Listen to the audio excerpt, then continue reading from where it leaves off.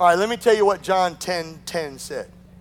And I consider this to be the dividing line, a center line of the New Testament. I use this a lot at funerals. So that because at a funeral, people are confused about this. Some people think that death is a tool that God uses. Death is not a tool of God. Death is an enemy of God. And we need to get that straight. You need to say, if you ever say that or hear that, correct it, because it's not God's tool. And it is not God's friend. The Bible says death is the enemy of God, the last enemy to be defeated.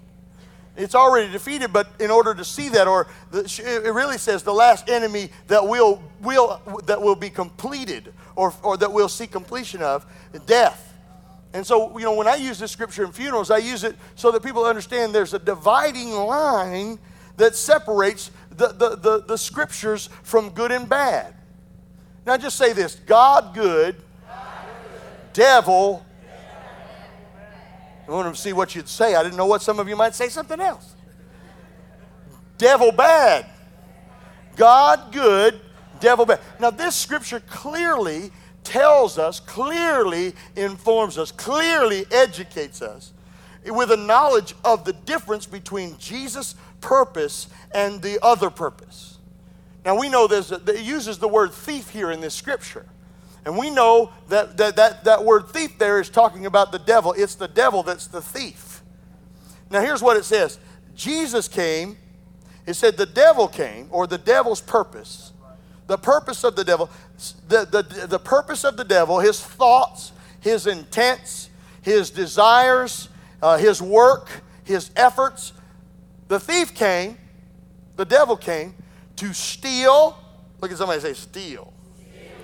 Kill, and to destroy. Now, have you got it highlighted? Have you got it underlined? The devil came to kill, steal, and to destroy. The devil came. Jesus said this.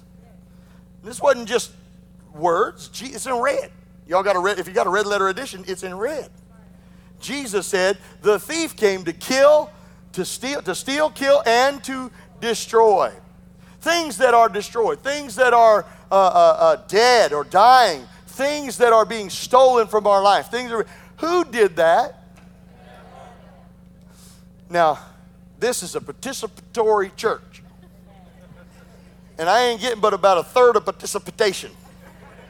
I need some more participation. Will y'all help me out? Who is the one who's stealing? Who is the one who's killing? Who is the one who destroys? Now, those of you that didn't say it, I'm coming for you. The devil. But look what Jesus said. But I am come. Why did he come? Why did Jesus come? That you could have life and have it more abundantly. God wants us to have an abundantly blessed life, a more blessed life, a more abundantly blessed life, a life blessed more abundantly. Look at somebody and say, abundantly blessed. Now, you may be sitting there, you might not be in that today. You could be struggling with it and challenged with it, and I need you to ask yourself that question. You need to ask yourself the question, am I living in an abundantly more, abundantly blessed life? Am I following the Word of God? Let me read another translation. Listen to this. This is the Amplified translation of the same scripture. The thief comes in order to steal, kill, and to destroy. But I came that you might have and enjoy life, and have it to the abundance, the full, until it overflows. I want you to ask yourself this question. Are you just enduring life? You know, I got this a few weeks ago in my studies about the difference between enduring life and enjoying life. Enduring life or enjoying life. That's a question you have to ask yourself. Are you just enduring life? Are you just enduring or going through the motions, just going through the everyday stuff? From one day to the next, paying bills, the joy isn't there, the happiness isn't there. I mean, you're just here. You're just on the planet waiting for it to end. Or are you enjoying your life? And life is to be something that is to be enjoyed. It's to be something that we truly enjoy our life. Are you just existing in life? I mean, is it just an existence? There isn't, I can honestly say this with me, there is nothing in my life today that I have in my life that is just an existence. I made up my mind that I wasn't just going to exist. Life wasn't just going to be an existence, just existing or enduring it. When I got married, one of the things I wanted to make sure was that I married in a way that would not allow me to just exist or just to endure it. You may be in a marriage right now, and you may be sitting there and you feel handcuffed, you feel slaved. Anybody feel that way? No, don't. Don't tell. Do that alone. Make an appointment. Amen. You know why I feel like my marriage is see, there's some men that actually wanted to go. They were, yes, that's me.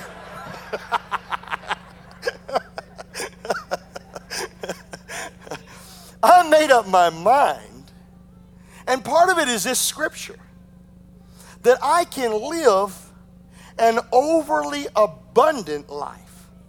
Not just an existence of life, not just the motions of life and enduring the life, but that everything, my job, my career, my business, you know, I have made it clear to the devil, I didn't just come to build a church. A few folks and that's it. The Lord said that He wanted me to be abundant and to be supplied over it. Not just enduring. I don't want to just go to church and endure it. I don't want my business to be an endurance. Let's see if I can make it to the end. I mean, there are people that live their lives, live their businesses, live the experiences of their lives in that kind of they're just pacing themselves till the end. Folks, that is not what Jesus came to do. He came so that you and I could have a full, enjoyable, overflowing. Look at somebody and say overflowing. That means that you're not to just live in some beat up, rundown shack for the rest of your life. Hey, you might start out there. My first apartment with Amy. We got married. She was a school teacher, just started her career. I was working at the church. I got a raise when I got married, thank God. But our first apartment was on the railroad tracks. I'm talking about the window railroad tracks. No joke. In a crack neighborhood. Oh, yeah. Yeah. I used to, guy next door would leave his window open and turn the alarm on. And you know how everybody hits the buzzer? You know, the what do you call that? The snooze? I used to have to get up and go and wake him up just so the snooze would stop. We lived that close. You know what I'm talking about? His alarm would go off. He wouldn't wake up. I would. And I'd lay there for the first 10 times. Kick, kick, So I go knock on his window. Wake up, man!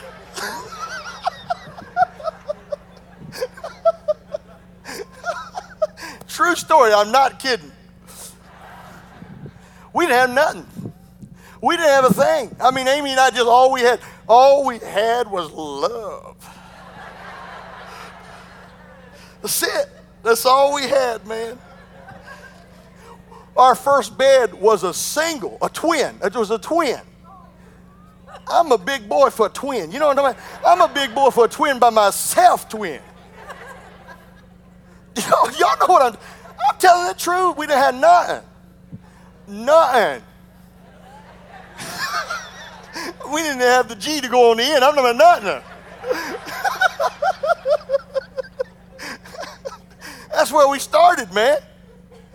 But I got this scripture, a revelation of God dropped in my heart that the devil came to steal, kill, and destroy, that things of depletion in my life, the things of less in my life, that was not God's will. Subtraction is not addition. Do y'all realize that? I mean, do you realize that subtraction is not addition? And he said he would add. He said, seek first the kingdom of God and his righteousness. And what would he do? Then if you're seeing subtraction, does that line up with the Word of God? No, because he said he would add. He would add to my business. He would add to my life. He would add to my children. He would add to my career. He would add to my marriage. He would add to my health. He would add to me. And so as a Christian, I need to understand that God clearly wants God clearly wants. Look at somebody and say, God clearly wants for your life to be added to. And anything that isn't that isn't God.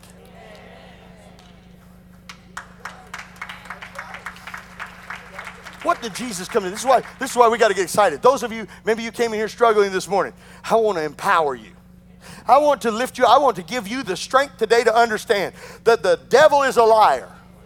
And that the problems that you are facing in your life, the challenges that you are facing in life, the things that have come against you, the depression that you may sense, all those things. See, if we wrestle not against flesh or blood, but against principalities, powers, and darkness, rulers, and wickedness and high places, then my fight is always a good fight. Because he said we fight the good fight of faith. Let me tell you what a good fight is. I've been in a few of them. Anybody ever been in a fight with me? Anybody ever been in a, anybody? You been in a fight? Listen, Brother Derek, are you ready? What's a good fight? Oh, one that I win. One that you win. That's a good fight.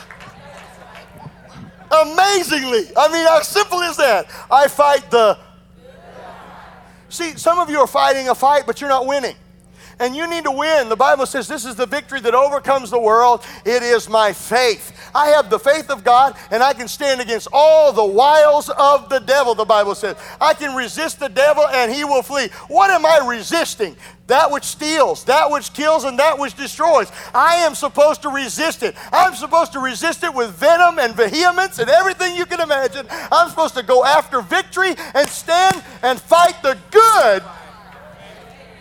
Now, those of us that have been in a few fights, I haven't been in many. I'm a lover, not a fighter.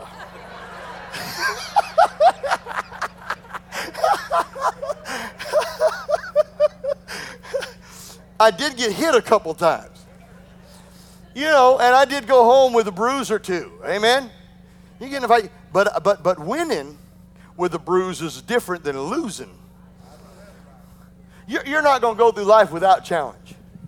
You cannot exist on this planet and not go through challenges of life. Life is hard. How many understand that life can be very hard? You can either endure, or you can exist, or you can enjoy. So what else? Life can be hard. Attacks will come, but you will overcome. You can overcome. Listen to this. The good news is the Word of God is the victory. It is the victory. Why would anybody, this is a question as I was putting this together, why would anybody want to live without Jesus? I mean, if he came to give us an overcoming, overwhelming, overjoyful life, why would you want to live without Jesus? You know, I lost my mom, I've lost my dad. In both of those circumstances, those are very tough moments. Anybody that's lost a parent knows exactly what I'm talking about. A pillar of your life, an extremely important person in your life is gone. And there's a loneliness that nothing will ever fill it.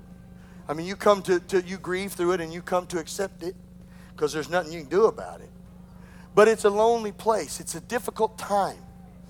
And I've seen people go through these times in their life. And I would wonder, I just always have wondered, I can remember in those moments alone when I just knew. And maybe you've been there. Some of you that haven't been there, you're going to experience this. Let me tell you something.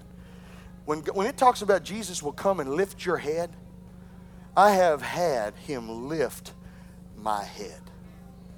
I remember I pulled the drawer open on a Sunday morning. My dad had passed away that week, and I was going to preach that Sunday morning because I wasn't going to let anything stop me. You know, if I had to do that all over again, I'd let somebody else preach. But I didn't know better then, and I preached that Sunday morning. And I pulled the drawer open, and I remember I hadn't really had a whole lot of emotion about it. I was wounded. My heart was hurt. You know, you may be experiencing this, even in marriages or whatever you may be going through. And I'm sitting there on the floor, and I pulled the drawer open, and everything's fine, but I pulled out my dad's sock. I was going to put on a pair of socks. And when I pulled out his socks, he'd given me socks, you know. And he pulled out his socks, man, I just lost it. I wept like a baby. But Jesus came. And he lifted me. I don't even know how to explain that, except to tell you, Jesus came that I might have life. That's the abundant life I'm talking about, is that no matter how difficult the challenges become, why would you want to live without Jesus? Oh my goodness, have y'all been there? Y'all know what I'm talking about. These ladies, they've been through a few things, I can tell. And you remember those times when Jesus came and just grabbed your hand and walked you through the valley of the shadow of death.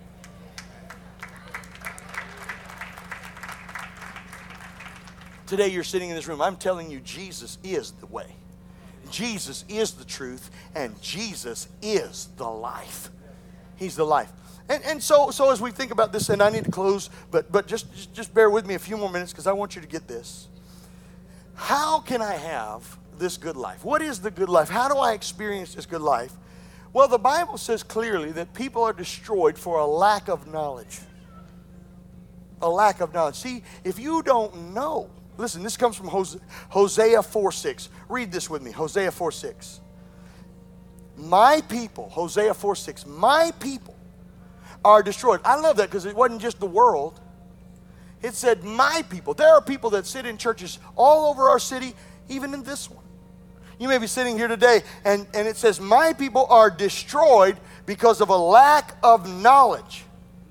It's a lack of knowledge that causes us to be destroyed. If you don't know that the goodness of God comes to lead you to repentance, if you don't know that God's blessing will make you rich and add no sorrow thereto it, if you don't know the blessings of the Lord will come upon you and overtake you, then you're going to be destroyed. If you don't know that you can release finances, if you don't know that you don't have to be sick in your body, that by Jesus' stripes we've been, if you don't know my God shall supply.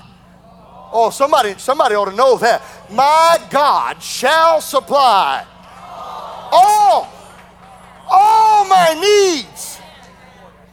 Then you could be in one of the positions of destruction, that the thief could come and steal from you. We must know the truth. We must know it. What is the definition of blessed? What does it mean to be blessed? When I say the word blessed, that God wants you blessed, what am I saying? Let me give you some more definition. Blessed. Rich is more than enough. Blessed is something else. Listen. Blessed is this. Write it down. Get it in your mind. Rich is one thing. Let's talk about blessed. Blessed. The definition of blessed. Here it is. Empowered to prosper. Blessed. What else? Empowered to succeed. Empowered to succeed. Empowered to excel. Empowered to rise above what tries to hold you back or keep you down. So the word blessed is an empowerment word. It's a word that indicates God's desire to empower you. Point to yourself. Put your finger right here and say this. God wants to empower me. That's what he's trying to do. That's what blessed is. He said the blessings of the Lord will come upon you and overtake you. He wants to empower you. The empowerment of God will come upon you and overtake you. You are blessed in the city and blessed in the field. What does that mean? You are empowered in the city. You are empowered in the field. And everything you do will be blessed. Empowered. So think about this on a higher level. How about a marriage? Does God want your marriage blessed? What does that mean? Empowered. It doesn't mean there won't be challenges to it. It doesn't mean there won't be resistance to it. It means that God will empower you to succeed in it. God will empower you to overcome in it. God will empower you to be above it and anything that would challenge it and tear it down. If you understand, my people are destroyed because of a lack of knowledge. You got to know that your business, if your name is on it, if you're signing the front of the check and not the back,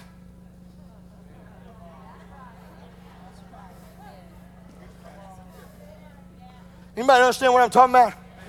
Then there is an ability within you that you are empowered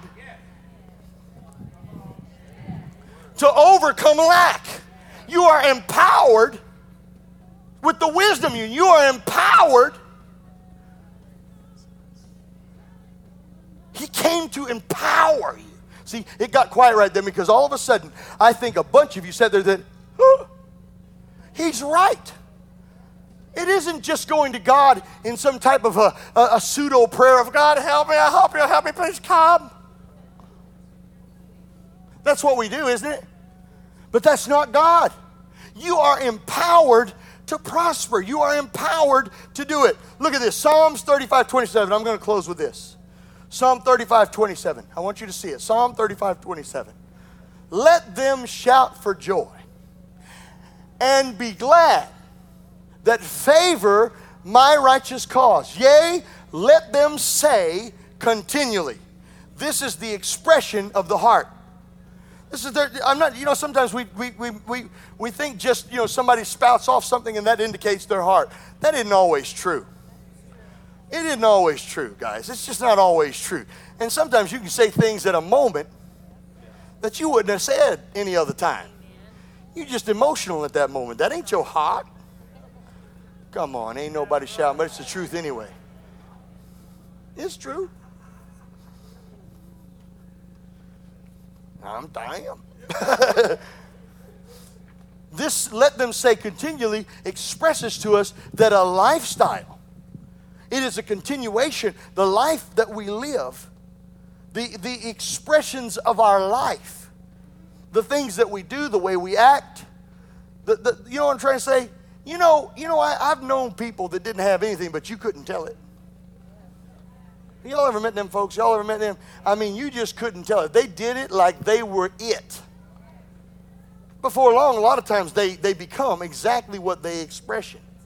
Because the image that we create will eventually become what we are. And so let them say continually, the Lord be magnified, which takes pleasure in the prosperity of his servants. Now, I've had a lot of people that beat me up over prosperity. That beat me up over, all this, that we want to see people blessed and healed in their body and all that stuff. And because of religious traditions, and many of us grew up in them, we had this impression that we were supposed to do without. And if there was something that was, and we were struggling, that God was in that. He was just working out our perfection. And all that was a bunch of hooey. And a lot of times it was just the excuse for what we were going through. Business wasn't going good. Struggles were coming. Maybe we made some bad choices. Maybe not. You know what I'm trying to say? Some of you are maybe today you're struggling with credit card issues. Well, God didn't ever buy anything on your credit card. He didn't do it. He didn't do it. He didn't buy the car. He didn't buy the house, the clothes, the jewelry. He didn't buy none of it. I'm preaching good, right? I put my scripture back up. Now it says that he takes pleasure. So why would you be mad at me if God is pleasured? God is happy. God is excited. God is thrilled. He gets stoked. He's up about it. You being blessed. You prospering. That's what it says, isn't it? Now let me share something with you. When I started reading this, I realized something. And I'm going to end with this, so get it. Now, this is big, big, big, big. I think I want to make God happy.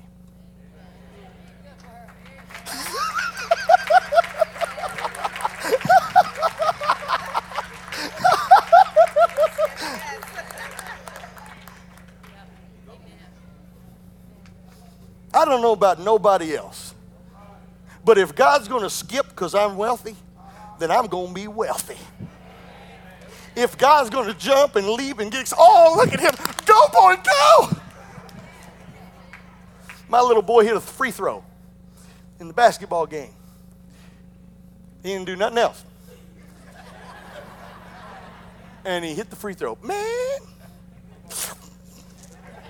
Y'all know what I'm talking about? His chest puffed out. Mine was puffed out even bigger. Look at that. Look at that. That's my man-child right there. That's my boy. I know he's picking grass off the field, but he hit that free throw shot. Anybody know what I'm talking about? I mean, what about you? You're a parent. What does it do to your heart to watch your child succeed? What does it do? What does it do, Derek? When you go and you watch the Honor Society and you watch them excel at reading, any little thing that they do good, any little thing that you get, I mean, some of us, we just do the littlest positive thing. Wow! If they grew in it, somebody told me the other day, hey, he's getting bigger. I thought, praise God, finally, somebody's getting bigger. I mean, seriously, I mean, Steve is little, he's not very big, he's not, and he got bigger. Man. Now let me say something else to you. I want to make God happy. I've made up my mind that this church, my life, my wife, my marriage, my finances are going to make God happy. That he takes pleasure in the success of my life. He takes pleasure in watching. I just think if I could see him like me as a father. Now let me tell you what makes him sad. The opposite. When I have chosen not to live the abundance, when I have chosen not to accept what Jesus has done for me, that he gave me a life supplied with good things, and I made that choice to say, well, I'll just live here. I'll just live in lack. And I won't work my faith to stand against the devil. And I won't work my faith to move up higher, but I'll just accept where I am. It's just my lot in life. That's displeasing because God takes pleasure in the prosperity of his service. He takes pleasure in your house looking good. He takes pleasure in you having running water. He takes pleasure in you having gas money. He takes pleasure in you having more than enough. My God is more than enough. He can supply all my needs. He is my El Shaddai. And I forget the rest of it. And he looks out for me. Jehovah Jireh. He is my God. I did remember it. See, I got it. Can anybody see what I'm talking about? You want to talk about Christmas? This is it. The thief came to kill, steal, and destroy, but Jesus came.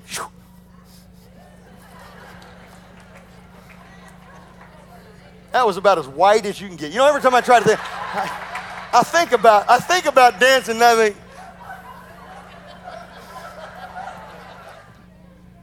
how many of you believe what I said today? And how many of you will receive it today? Would you stand up on your feet?